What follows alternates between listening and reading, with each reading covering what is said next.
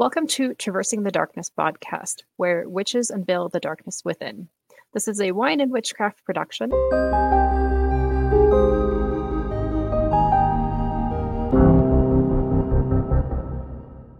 And I am Dana, who is also known as the Shadow Moon Witch. I am joined by my awesome host, Justin. Hello, everybody, and welcome back to the podcast. What are we talking about today, Justin? So today we are going to be talking about trauma and the connection that we have between trauma and our work with what we call dark goddesses. And I think this is going to be an interesting conversation. I mean, it's, I don't know. If you watch my YouTube channel, you know that I love to talk about trauma and being triggered and everything else, just because I feel like it's cathartic to talk about it. Right. You and I both have a presence on our channels where we're very authentic and frank about these discussions. So I'm really hoping that we'll be able to transfer that here in this podcast for everybody as well. I agree. So let's start off the conversation with talking about the connection between really trauma and witches, and what is that connects us. Right. And you know, for me personally, I feel like I've said this many times on my channel, but I feel like all of us are connected through trauma, whether it's witchcraft or paganism or any sort of religion. I feel like we're connected not just through the practice of witchcraft, but through our trauma, because so many of us find witchcraft because of trauma. Right. And be that you come from a religious trauma, or you have a death that brings you to this path, or, you know, you just are trying to find yourself and dealing with depression or anxiety, and you find that this path is healing. It seems like that's kind of a common denominator for all the people that have come to this path, that usually there's a background of trauma. Agreed. And I also think the trauma seems to be so humiliating in a way that makes you feel helpless and weak. Mm-hmm. You know, so much of us come to witchcraft because of religious trauma, and we want to feel empowered. We want to feel significant. We want to feel like we have a purpose and that we have a power in us that's really been denied to us our whole lives. Right. I noticed a very common theme of this put me in the driver's seat. I mean, that's something that I actually thought myself, or this gave me back my power or made me feel empowered. That is something that I've heard so much over the 20 some years I've been a witch now. And I just find it interesting that so many people have that same experience. Isn't that interesting? Mm-hmm. It's very interesting to me. The weakness, not true weakness, but being broken down to the point where you feel like you have no choice but to be subservient. Mm-hmm. And I talked a lot on my channel about sovereignty as well, and just knowing who you are and claiming that. And I feel like witchcraft has just been such a reflective process. I don't know if you feel this way or if anybody else has this experience, but I often feel like it's almost a mirror, because when you're practicing witchcraft, it's so tactile. You know, there's so many different tools and ways to practice. And I see parts of myself in the types of magic that I do. And then I start to question my intention, question my thought process in a healthy way, in a way that I think has allowed me to elevate and process a lot of shit that I, quite frankly, haven't been processing. And I'm fucking 35 and I'm just now trying to figure shit out. Oh shit. I turn 37 next week, and yeah, I'm still figuring my shit out. I think I just came to the conclusion that I'm just not going to figure it out. Healing is linear, first of all. And I do think that you make a very good point with witchcraft kind of described as a mirror. For instance, my first spell was actually me writing down. I was angry. I think I was angry at my parents, and I wrote down everything that I was feeling. And then I took one of those old tin coffee cans, like the big tall ones, and I lit the fucker up and just burned it. And it was so cathartic. It was me, first of all, purging those emotions in a healthy way, but then also taking back my power and really kind of getting all of that out of my head, but watching it light, like that's something that I still use to this day. I mean, one of the more recent examples is I came across something from someone who had hurt me, and I was like, I don't want this anymore. So I just went outside and I burned it, and I was like, yes, this feels so good. I don't know if you guys can hear that, but there's a plane flying overhead. So it's not Armageddon. It's just a plane. Just Ragnarok starting. It's fine. Yeah, it's Thor. He's coming to hammer me down. So that really leads us into, I really wanted to talk about the trauma that led us here. Like, let's just get down and dirty with it. The trauma that kind of led us to the craft. And I mean, I think I've talked publicly about it quite a bit, but maybe people don't know. But for me personally, it's, the same old story. Boy meets, religion. Boy wants to die. Boy doesn't die. Boy likes penis. Boy's ridiculed. That, the age old story. But really growing up in that, it's fun, isn't it? Yeah, exactly. Growing up in that environment was so detrimental, and I feel like I'm still dealing with the ramifications of that. And I just kind of, I think I've accepted the fact that the healing process is going to be lifelong, and depending on the moment, the month, the year, I'll be at a different stage on that journey. And maybe it'll be 17 steps back, maybe it'll be 100 steps forward, and that's okay. But, when you're younger and you're going through it, and you're going through feeling like you're better off dead and you want to kill yourself, and that everybody hates you, and you're worried that your family isn't going to love you, and that your life is going to be turned upside down, like that scars you. And the indoctrination that you experienced. And yes. The manipulation and the shame and the humiliation, those are lifelong wounds. Absolutely. But, I felt like for me, I'm 18, I'm married, I'm out of the house. I'm fine. And I lived in that place of ignorance, that place of kind of just denial. And then as you get older, I don't know what it is, something changes. I don't know if it's metabolically, if it's, in your soul, something just makes you more aware of who you are and more aware of the scars that you've been trying to hide. And you kind of just realize you have to face them. There's no getting around it. But getting out of that cult and that environment, is really what led me to witchcraft. And there was this woman that I met at work. I worked at Sam's Club at the time, and she introduced me to Wicca. And that kind of was just like a kid in a candy store. I was like, holy shit, this is real. I'm not crazy. I'd always had this like inclination for witchcraft. I'm a huge Buffy the Vampire Slayer fan. And, I wanted to be Willow. I just was obsessed. The craft, practical magic, all the cliche stuff. Totally. Yeah. That people like.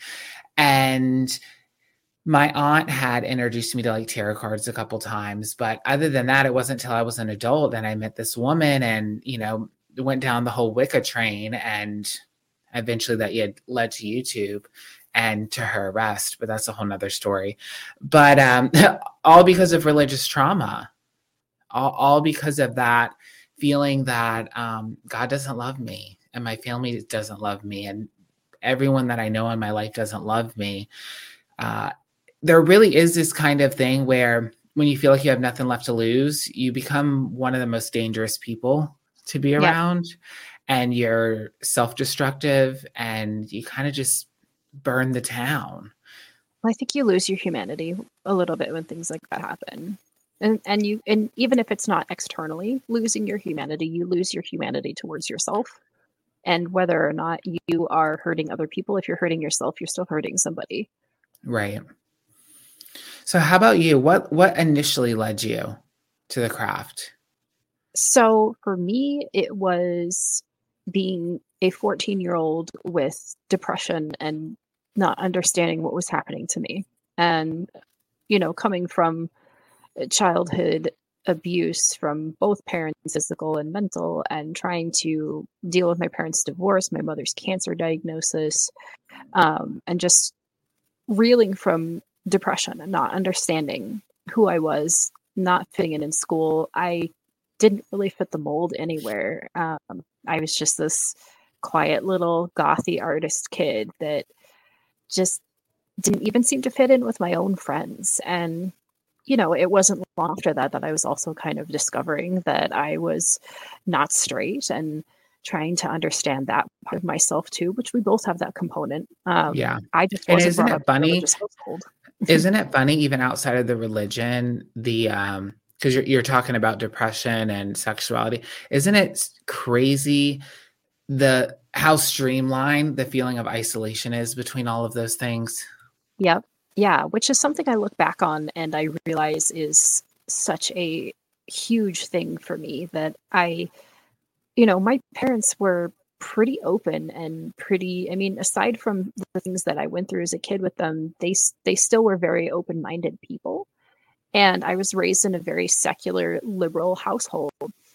And I'm also from one of the most liberal parts in the country. I'm from Seattle, Washington, and still, how that transferred being queer to me is that they just didn't really talk about it much. So when I started to feel this way, I couldn't make sense of it. And so I felt isolated and I felt like I couldn't be myself. Or I personally wasn't allowed to. Everyone else around me was allowed to come out or be whatever they wanted to be. But that was not a place. That was not a place that I belonged, because it just was not something I was allowed to do or feel. And that's interesting to me that still happens even when you grow up in an environment that I did, because it's so ingrained in our society, or at least it was more so in the early 2000s, late 90s. Yeah, the hypocrisy.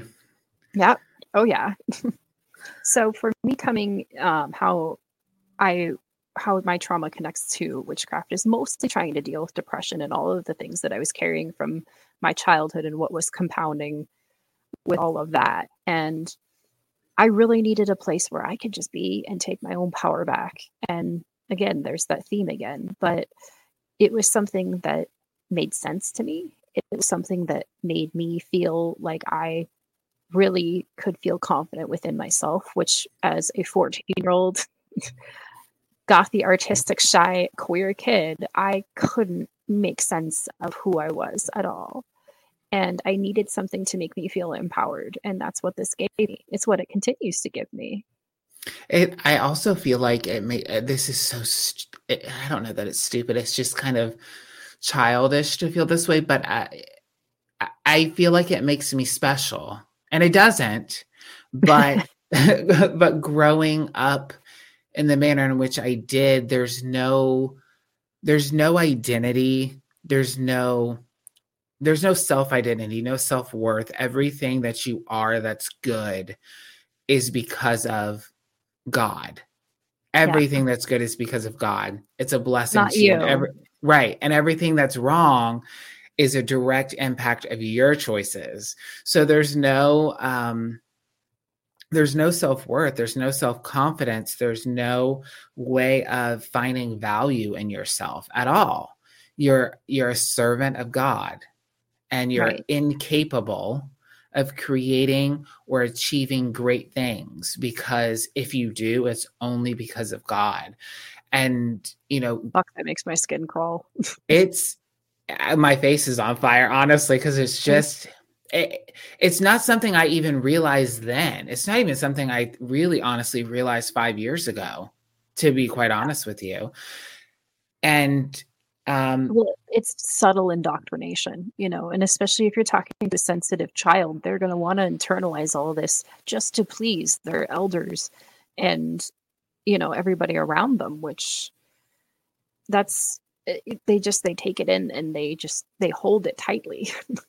They do. And that's why I try to talk about trauma so much. And I'm so glad we're doing this podcast. Not that the whole podcast is about trauma, but, it's traversing these darker things, these darker themes, and just us having a casual conversation about it. Because in our community, just in the generalized witchcraft community, I don't think that there's enough people talking about it. It's all about practice, which I get. We're a witchcraft community. I get it. You know, you can hang me on the wall. I get it. But it goes deeper than that. We always talk about surface level and, you know, criticizing people with how flaky they are, or how surface level, or how just aesthetically they are pleasing, or, you know, that whole conversation. But why aren't we talking about trauma? Like, we're all here for a reason. 99.999% of us did not grow up in a witchy household. It's not something we were taught. It's not something that's been passed down to us. It's something that we sought after. And we came to this for a reason. And I think we all could do a lot of healing if we would just open up just a tiny bit more. Right. You know, the weird thing about, because I'm now getting to the tail end of my 30s. And when you were mentioning earlier how it's just something that maybe happens as you get older, for me, my 30s has been the entire time of my 30s has been me understanding my own shit, me not putting up with my own shit, and me facing my own shit. And it's just like, I think that really translates into my path too, where I know what I need to deal with. I know, for the most part, how I need to deal with it, be that mundane or magical, be that talking about it through therapy or doing a spell on it. But it's more of me just not pretending anymore that I am okay. Girl, don't even go there. The pretending. Okay. Oh, the masking. Yeah. The masking, the pretending, the living in a fantasy world in your mind, and dissociation is just it. You know, I literally, when I turned 30 and for the past 5 years, I've realized that I don't know who I am. And I don't know who I am because I've been searching for some version of myself that doesn't exist. Right. Because I've been running from that little boy. I've been running from him my entire life, trying to erase it, trying to forget it. And you can't just, that's not the healthy way to deal with trauma, to deal with grief. You have to face it. And I feel like my 30s are the first time in my life where, like you said, I'm actually analyzing how I actually feel. How do I feel about the world? How do I feel about myself?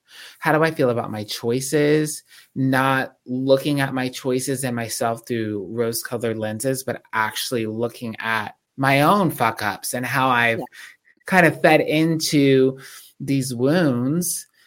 It's God, the 30s are fucked. I'm just saying. I mean, it's good. It's not bad, but it's just very eye-opening when you spend so much time pretending, and then the 20s are like high school 2.0.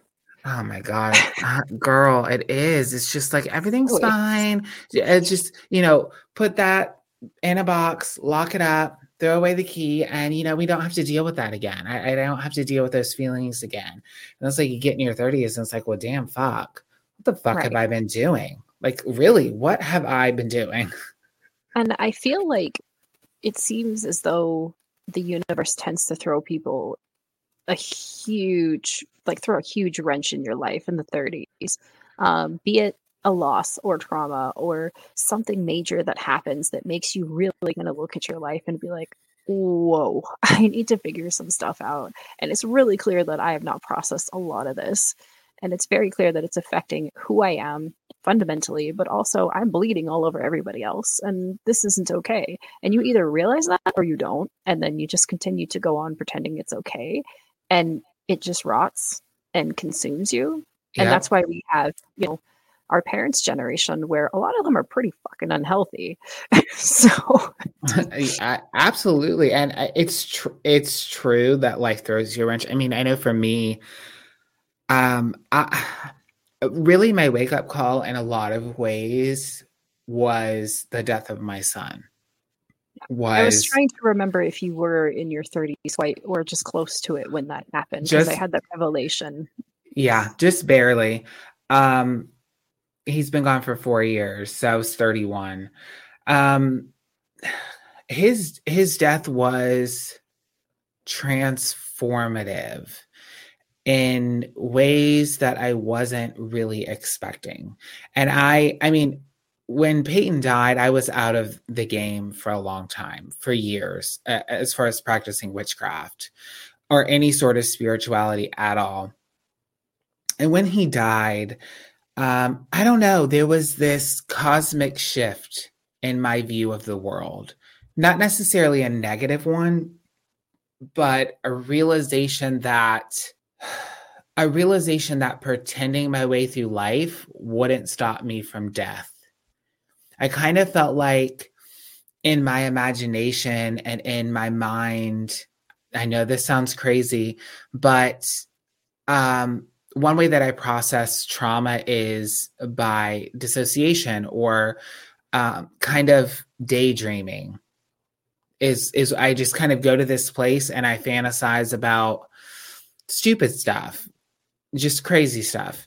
And I lived a lot of my life like that. When traumatic things would happen or I'd be triggered mentally, I would just kind of escape to a paradise just somewhere else and live in fantasies of grandeur of how my life would be, knowing very well that it wouldn't. And instead of pursuing realistic goals, I just lived in a fantasy. And when Peyton died, that's really the door closing. Like, hello. And I've dealt with death before, but there was this cosmic shift that I couldn't ignore anymore because something so valuable to me was gone. And I'd never experienced that before. And I was like, okay, who am I? Number one, what am I doing? And what is my purpose? I've had all these dreams and things I want to pursue, and I never decide to do it. I never take the leap. I never take initiative. I'm just coasting through this life. And then it becomes questions of everything, my view of the world. Am I happy in my relationship? Am I happy with my own choices in life? So it became very reflective. And through his death, it was like a natural progression back to the craft. Because for those of you who don't know, my son was born with a lot of medical issues, open heart surgeries. He had a trach. He was on a ventilator, full-time care, and he lived at home. So it was a lot, right? There was no time, no control really over any situation. And when he passed away, it was kind of like coming out of a religious cult again, like needing that control over something. Okay, I can do something. I can get a candle. I can do a ritual. I can do a spell. I can do this. I can't do that. I can't save him. I can't bring him back, but I can do this. So it was this very triggering, but cathartic process, if that makes sense. Absolutely. Absolutely. It's interesting you mentioned the age that you were when Peyton passed, because I had just turned 32 when my mother died, and it will be 5 years this March. So I think those deaths were pretty close together. And it's the same situation where I had dealt with loss before. One that impacted me tremendously was my grandfather, but my grandfather was kind of a more expected loss. He had been battling cancer for years and passed at 79. Did I think that I was going to have him in my life longer than this? Yes, absolutely. But at the same time, I wasn't terribly surprised. Not to say that it lessened the blow in me, because nothing prepares you for this. But my mother, she had been battling cancer on and off for years, and she was only 62 when she died. And it was very quick. It was suddenly she's worse, and much, much worse, to the point where she doesn't even really know who she is. And all of this escalated in just a few months, and she was gone by March. And we had first started to notice the signs of her being sick on Thanksgiving. So it was quick. That is quick. Yeah. And it was to the point where, it was everywhere. There's no way, nothing that my brothers and I could do. And it's hard to watch your parent go through that, even if there's things that they've done that have screwed you up, messed up your life. There's trauma that you carry from your childhood or whatever. regardless, I still loved my mother, and she was an amazing person. Emotionally, she was always she was there for me. I mean, she listened to anything I had to say, and she was very supportive. So it's kind of hard to like be a mother of two young kids. My sons were 3 and 1 when she died. And I find myself not knowing how to be a mom without her. I would call her in those early days of having them and just be like, what the fuck am I doing? Like, I don't know what I'm doing. And she would just encourage me. But when she passed, I had a lot of situations that happened the night before she died leading up to when she passed that were just crazy. And it was a lot of synchronicities, all these weird things that made it so that I ended up being one that was alone with her when she passed. I had visitation from my grandfather the night before, basically telling me that this was going to happen in his own way. And as soon as she passed and it all played out the way that it did, I ended up telling her that I needed her to go to him because I knew that he was waiting for her because that's what he told me. And after that, my craft just ramped up even more so. I mean, I was in, more so than I'm pretty sure you were at that point in time when Peyton passed, but it was like something like the universe just started shaking me and was just like, wake up, this is a big one, this is a big loss, and you're going to spend a long time recovering from it, and you're going to have to try and figure out how to love yourself the way that she loved you. And that was one of the hardest things I've ever had to do.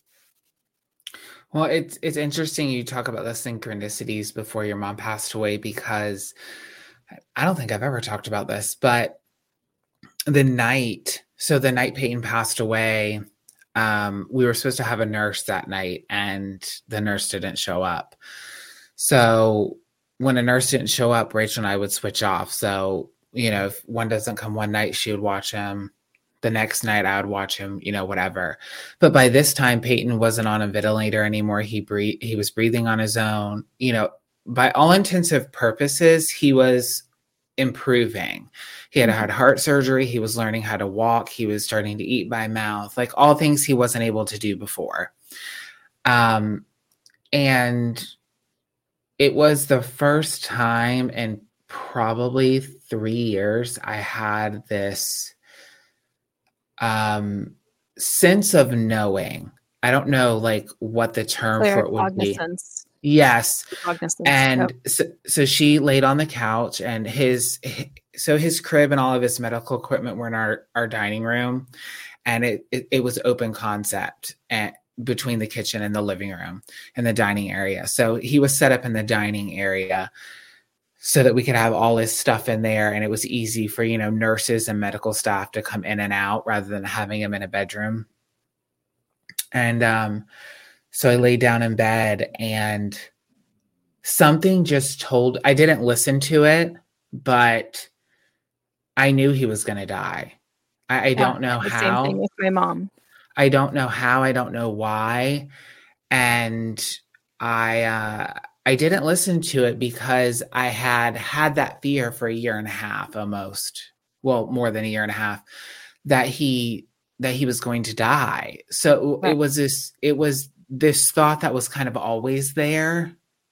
But that night was different, but I just chose to ignore it. Right. And I'm not the type of person who lives in coulda, shoulda, woulda. That's just not my personality. That's not my personality type. My wife is different, but I'm not like that, because in my view, he's gone. It doesn't matter if, in my mind, if I listen to it, would he still be alive? Well, it's irrelevant because he's not. Like, that's how I process that. It's probably just a defense mechanism, but that's what it is.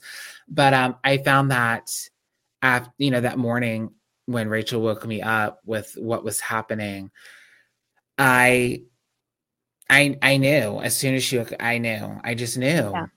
Yeah. But it's weird how something so, I guess it's not weird, something so big, so significant, the loss of a life reignites some things, communicates that information to you that you don't seem to get any other time. Well, sometimes we really need to get knocked on our ass. And I that's just the reality of it. It is the reality of it. And also going back to what you were saying about your mom, Rachel feels that same way too, because her mom passed away six months after Peyton. And Wow. she lived with Oh, us as well. So we had a lot of death around us. I made a lot of people uncomfortable because I told everybody I was the angel of death, because Peyton died, my mother-in-law died, and then my grandfather died. But Rachel feels the same way without her mom. She's like, yeah. I just want to be able to talk to my mom. Like, I feel lost sometimes in being a mother and being a wife and being just, there's a connection between mother and daughter that's not often talked about. It's always, daddy's little girl and, that whole archetype, which I don't have an issue with, but there's a special connection between mother and daughter and sharing of motherhood. There's something there. There's magic there. And she feels that same way as you do. It's a void that just doesn't seem to go away. Yeah. Like, I still pick up my phone even almost 5 years later, and I'm like, I'm going to call her and tell her something. And it's like, I can't. And it's usually has to do with my sons. Like, oh, they did this today, and they're 8 and almost 6 now. And it's just, she loved them so fiercely. She's not going to see them grow up, and that's heartbreaking. And I know Rachel feels the same. She does. Sure she does. And, her mom lived with us, was there when Penelope was born. She had a lot of medical issues too. And her mother had the blessing of being able to choose to say, she had enough. She was on peritoneal dialysis and was basically hooked up to a machine 24/7. She really couldn't live. And she told me and gave me the big responsibility that I was honored by. And I was the first person she told that she was ready to stop and wanted to make arrangements. And I advocated for her. That's your choice. And that's what she wants. That's what she wants. And she's a grown woman and she should be able to make this decision. And she told me, I was just waiting for you to get done with x-ray school. And now that you're done, I'm done. And that, okay. So, it's, the process of death is traumatic and transformative and magical in a way. I know some people will probably be offended by that, but it is. And it is. All of this death that I've experienced in such a short period of time has made me realize things about myself.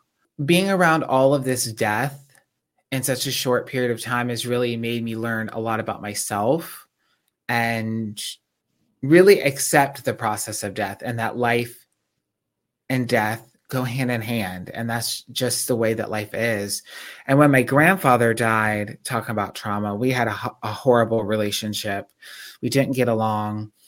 He was a great grandfather to my cousins, but he didn't like me. I don't know that he loved me. I can't say for sure, but he said some terrible things about me, some terrible things about Peyton, things that I just, it's not that if I'm being honest, it's not that I can't forgive. It's that I won't. Yeah. It's that I'm not willing. No. Even with him being passed, you don't owe him that. No. And it's one of those things where every time I think about him, I always hear the song from the Dixie Chicks, I'm not ready to make nice. And that just is precisely how I feel. Like, I'm just not ready to make nice with you. I'm not ready to be okay with you. But he had cancer. He had multiple myeloma. And on his deathbed, I was there. He went into Moffitt Cancer Center, quickly declining after about 4 years of dealing with this. And my cousin, she's a nurse. Me and her stayed there with my mom and her mom, and we took care of him. We went with him to hospice. We advocated for everything, and I held his hand when he died. And I felt such a sense of relief. I didn't realize how much anger, how much sadness, how much hatred I had for myself that I had put in him. Do you know what I Yeah. mean? And Yep. when he died, I just started bawling. And everybody's crying, and we left, and Rachel's like, I'm kind of surprised you cried. And I said, I am so glad he's dead. Yeah. That was such an extraordinary feeling of release. I feel an immense amount of sadness for my family, for my mom, her sisters, my cousins, because they lost somebody that they loved. Yeah. But for me, it's different for you. Yeah, it was so cathartic. And I felt like a blockade in my life between parts of my family and me ended. And it wound up being true. There was a lot of anger and resentment and hostility that he infused into the family. And once he died, those aspects started to go away. Right. And being able to connect with my grandmother in a way that I never felt I could before. Right. Trauma. And I think that it's like people need to talk about that a little bit more. I think it's okay to not feel sadness when someone has passed, even if they are family, if they have been cruel to you. And I think it's okay to have a complicated relationship with someone passing when you have a mixed bag of stuff. For instance, like my mother and I loved her dearly, but yeah, I felt some relief when she died too. And it sucked. It was painful. I felt like a terrible daughter, but there's just things that she put me through that I knew I would never have to deal with again. And I was relieved at that. And that's complicated. Okay. It's so complicated. Yeah, it is complicated. It is, and grief is complicated. It is not the 7 stages of grief. Those stages constantly go in a circle. They can slam you all at once. They can slam you 2 at a time. They can come on like a wave. I started crying over my mother because I saw like laundry detergent that she used or something ridiculous. It's just like, I didn't expect suddenly just to be hit with this wave of grief because I'm standing in Costco in the laundry detergent aisle. And we don't talk about how this doesn't ever make sense. And that's okay that it doesn't make sense. It doesn't make sense. And I 100% agree with you on how we feel about the dead. People would tell me, you don't talk ill of the dead. Why? I talked bad about him when he was alive. Like I don't. That's not something I stand behind in the sense I'm just chuckling at your frankness because I love it. That's why we're here. Exactly. It's like, what? No, like I get that he's dead, and I do hope that he's at peace. But I'm still alive, and I'm still carrying the wounds, and I'm still carrying the trauma. Don't tell me don't speak ill of the dead. Don't negate my experience, the experience of the living, to spare the dead. I'm sorry. Exactly. I think that's bullshit. Yeah, no, you're the one that's still in the thick of it. And they are who knows where, because we don't honestly know. Yes, we carry our beliefs, but maybe they are in a better place and everything's cool. We're the ones that are sitting here in hell, essentially, just trying to navigate through what is this crazy world. And it's a perfect example. Like my mother's parents are gone, and they are the ones that I just adored. My father's parents are still with us. My grandmother is amazing, but my paternal grandfather I've never cared for. He is a terrible human being. And recently I was having a conversation with my grandmother on the phone. She's in her early 90s. And she said something about how she never loved him. They're not together. They haven't been my whole life. Just a little background. But he was never good to her, and I know that. And she said something like, I never loved your grandfather, and then said, I'm sorry to tell you that. And I just responded with, actually, Grandma, I never loved him either. And she was like, thank God there's someone else in the family that feels the way that I do. Yeah. And when he dies, I'm not going to feel anything. Yeah. I mean, talking about the complicated emotions of a dying loved one. Oh God, I felt a lot of guilt. Oh Lord. I felt a lot of guilt after Peyton died. Not regret. Obviously maybe there's different choices I could have made, but going down that road is a dangerous one because it doesn't provide any healing, right? And so it does consume you. But I felt guilt because I also felt not in the same way as I did for my grandfather, but I felt a sense of relief because he Peyton was born at 31 weeks, and never came home for 7 months. He was in the hospital for 7 months, numerous procedures, surgeries. Like I said, the ventilator was breathing for him. He couldn't eat by mouth. He had a feeding tube. The whole, like anything that could go wrong went wrong. We lived there. Yeah. We ate, we breathed, we shit Peyton. That was it. It was a full-time job for me, Rachel, and a nurse. And when he passed away, there was a quiet in my life that I had forgotten about. And I didn't realize how much stress and anxiety I was under. I didn't realize how much my hair was falling out, how exhausted we all were. And trips to the ER and medevacs here and ambulance rides there, private jets to Massachusetts. And I felt a guilt for feeling a sense of relief while still feeling an immense amount of sadness and pain that he was dead. It was this weird, unable to understand cycle of emotions that seemed to contradict each other, but I felt them simultaneously. Right. But it's just, it was all riddled with guilt because it's like, exactly. why am I really, I shouldn't feel relief.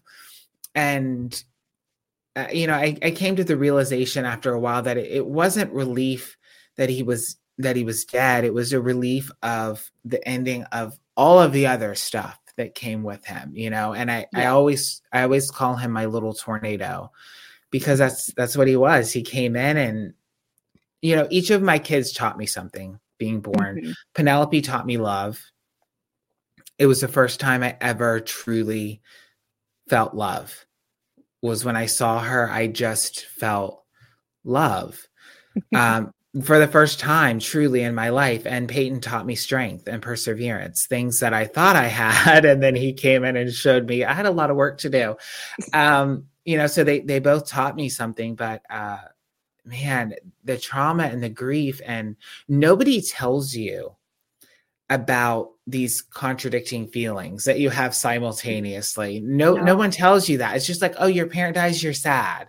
It's like, it's so much more fucking complicated than that. When your parent dies, or your grandfather, or your child, like, it's so complicated and nobody seems to get it. And you feel so isolated, and it feels like everybody's moving on with their life and you're just stuck in this place. It's insane.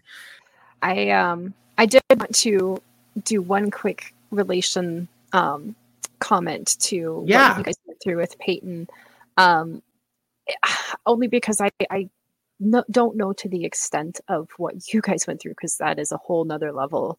But my oldest was born a month early, very suddenly, and he's my first kid. I had no idea what I was doing, and he spent a month in the NICU. And that, like, Abe and I, we lived at the hospital every day, and it just, everything was him trying to figure out what we were doing. I cried every single day trying to figure out if my baby was going to come home.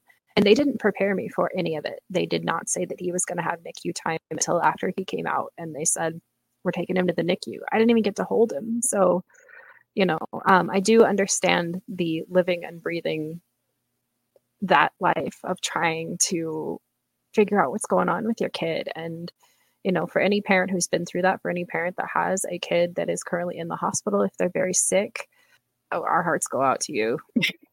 Yeah, because it's a bitch. I mean, it takes strength to do unbelievable to get through it. Yeah. All right, guys, we are going to be talking about ancestors and more trauma and dark goddesses on the next episode of Traversing the Darkness. So we will see you then.